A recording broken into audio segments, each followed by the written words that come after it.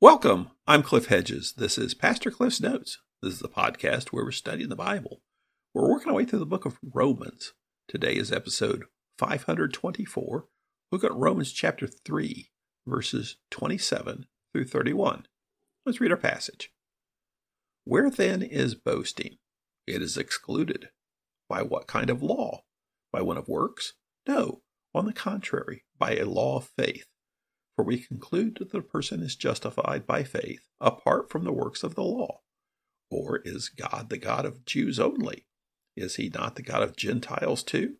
Yes, of Gentiles too, since there is one God who will justify the circumcised by faith and the uncircumcised through faith. Do we then nullify the law through faith? Absolutely not. On the contrary, we uphold the law. This is Paul's letter to the church in Rome. He is in Corinth on his third missionary journey, and he intends to go to Rome after he returns to Jerusalem with the collection. His desire is to help the church in Rome grow, to be strengthened, and so he's sending this letter, which is a theological exposition of the gospel, to help them, to give them something to go by until he gets there. He's been arguing about sin, the beginning part of the gospel, that people are sinners and they need a savior. And so he's been arguing that everyone is a sinner. Everyone is separated from God because of sin. And then he spent a lot of time dealing with the issue of the Jews, that the Jews were not in this special circumstance where they were excluded from God's judgment, excluded from the wrath of God.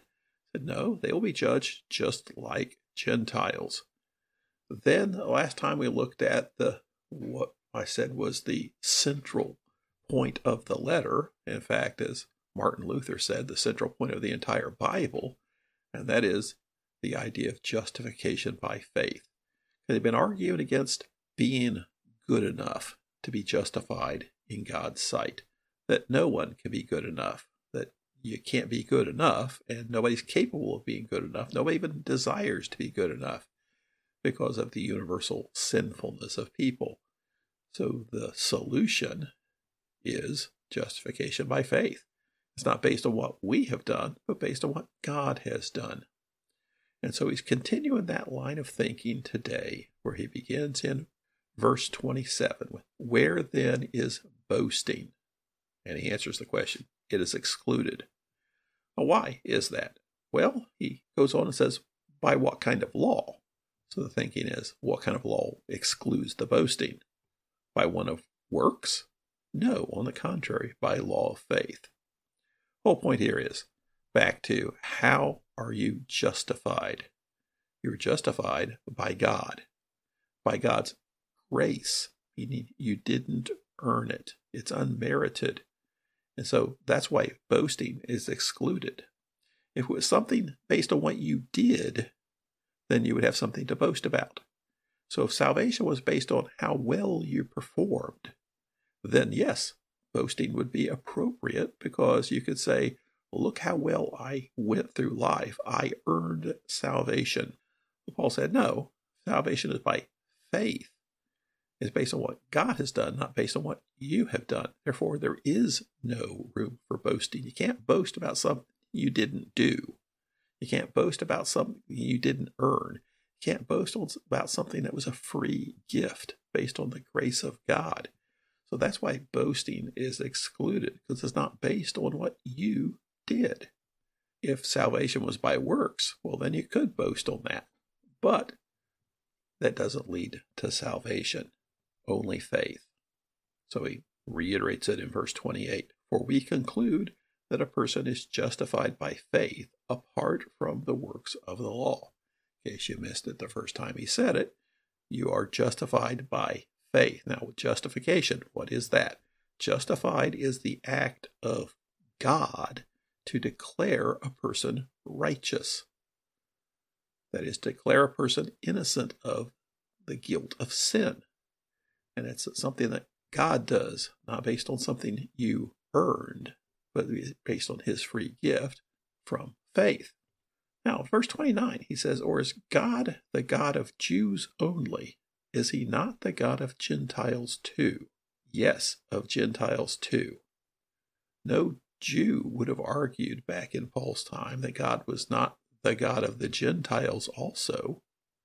But many would have argued that the Gentiles are excluded from God's grace. But he is the creator. He is the sustainer.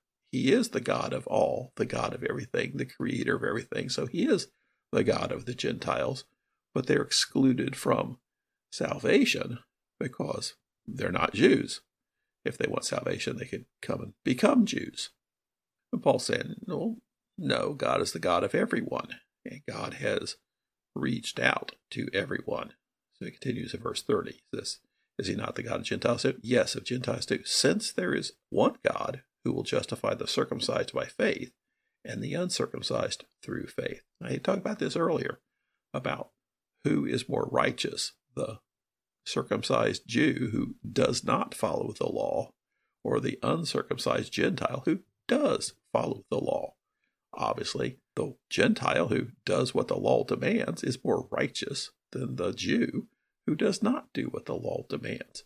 And so his point here being that God is the God of everyone, of the Jews and Gentiles, and all are based on faith. That is, all are justified according to faith. Well, this brings up a question then. So what good is the law? Verse 31, he says, do we then nullify the law through faith? Absolutely not. On the contrary, we uphold the law. This has been a big sticky point for the last 2,000 years since Christianity came about. What about the Old Testament? What about the Mosaic Law? What is its place now in salvation history? And what is its demands on Christians who are not Jews? And what is its demand even on Jews now? What's the place of the law in all of this?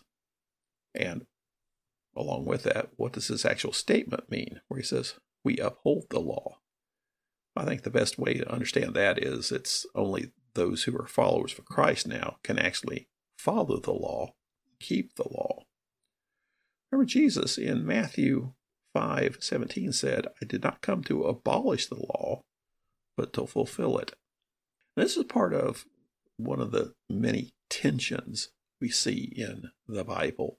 So often there's tensions, things that seem not to fit together. And we've got to be careful. We don't just throw one out and pick the one we like when both kind of seem to be true. Like the issues of predestination and free will, how people even come to Christ. Well, the Bible clearly teaches both. So it would be a mistake to throw one out because you are drawn to the argument of the other. There's tension there. And you have to learn to live in the tension that, well, these things seem contradictory, but they're both true. This is one of those tensions, and they often label this one the continuity-discontinuity. That is between the law of the Old Testament and the gospel. And what is the place of the Old Testament for Christians today? Some say, well, it doesn't count anymore. It's the Old Testament. We can ignore it. All we worry about is the New Testament. Others say, well, no, the Old Testament is still the Word of God, and we have to follow every little bit of the demands of the Old Testament law just as much as the Jews did before Christ. And this is the whole issue of the continuity-discontinuity. What is the continuity of the law into the gospel? And what is the discontinuity? And so here, Paul's kind of dealing with that. If you're not justified based on the law, then what use is the law? He'll talk about that further. So this is not the end of that. He's going to address that soon. So what is the use of the law? So if it's absolutely discontinuity, then we can say we don't need the law anymore. We can dispose of it. It's been abolished. But just as Jesus said, it didn't come to abolish the law, it came to fulfill it. It still has a place. What it does is it reveals the moral will of God. And so there is a continuity, but there's also a discontinuity because of the gospel now, salvation through Christ.